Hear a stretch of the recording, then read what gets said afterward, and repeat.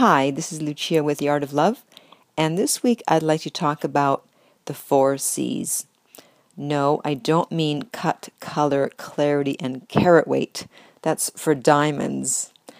I'm talking about the 4 C's of relationships, and that is chemistry, compatibility, communication, and commitment. You need all 4 in order for a relationship to go long term. If you're missing one of them, just one of them, it's not going to work long term. So let's start with the first one, chemistry. You have to have that chemistry where you feel different about this person than you do about everybody else. You see this person as special, and so you're romantically attracted to them. And if you don't have chemistry, but you have the other 3, compatibility, communication, and commitment, then you can have a great friendship. But if you don't have that romantic chemistry, then it's just not going to work. And unrequited love happens when one of you feels the romantic chemistry, but the other one doesn't, and the other elements are also there. And so you have to both feel this romantic chemistry for each other. The next one, compatibility. Now, you don't have to be totally compatible in everything. That would be impossible, and it would actually be boring. But if there's too many incompatibilities, then it's just going to be a struggle. So I'm talking about things such as one of you loves to stay home at night, you're a homebody. The other one loves to go out a lot. One of you likes to sleep in late. The other one loves to get up early. One of you loves to drink alcohol. The other one doesn't drink at all. One of you eats whatever they want. The other one is very healthy in their eating.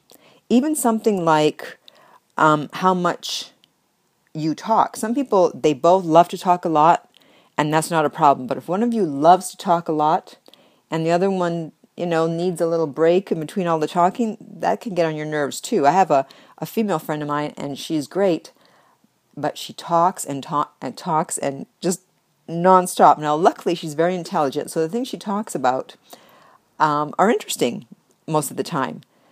But if you're with someone and you really don't want to be talking that much all the time, you like some quiet time when you're together, and they insist on talking, even something like that can drive you crazy. So 1 or 2 of these things in and of themselves are not going to do in the relationship.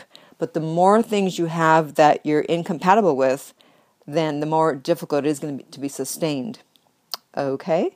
So moving on, communication. Are you able to communicate, and do you communicate? Because if you have 2 people that don't communicate and you both avoid or you both run away, then how will you deal with any issues that will come up?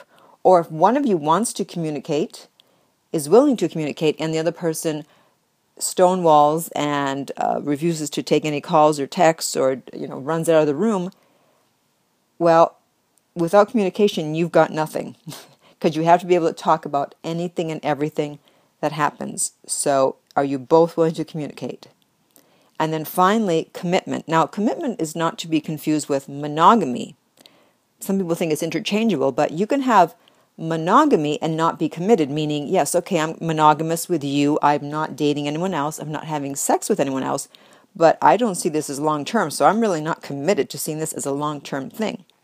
Whereas with commitment, you generally have monogamy, and then you also have the commitment of, I'm going to keep this going for as long as possible. I'm not trying to find someone else. I'm not interested in anyone else. And even if I do meet someone else, as you eventually will, even if you're with one person, you know that there's always people that pop up. In fact, that's usually when they pop up, when you're exclusive with someone else. But you're committed to making this work for as long as you can. So that's the difference between monogamy and commitment. So if you have the 4 C's, chemistry, compatibility, communication, and commitment, then you have a pretty good relationship. So if you have any questions or comments, you can comment below or contact me at my website, theartoflove.net. And until next time, remember that love inspires, empowers, uplifts, and enlightens.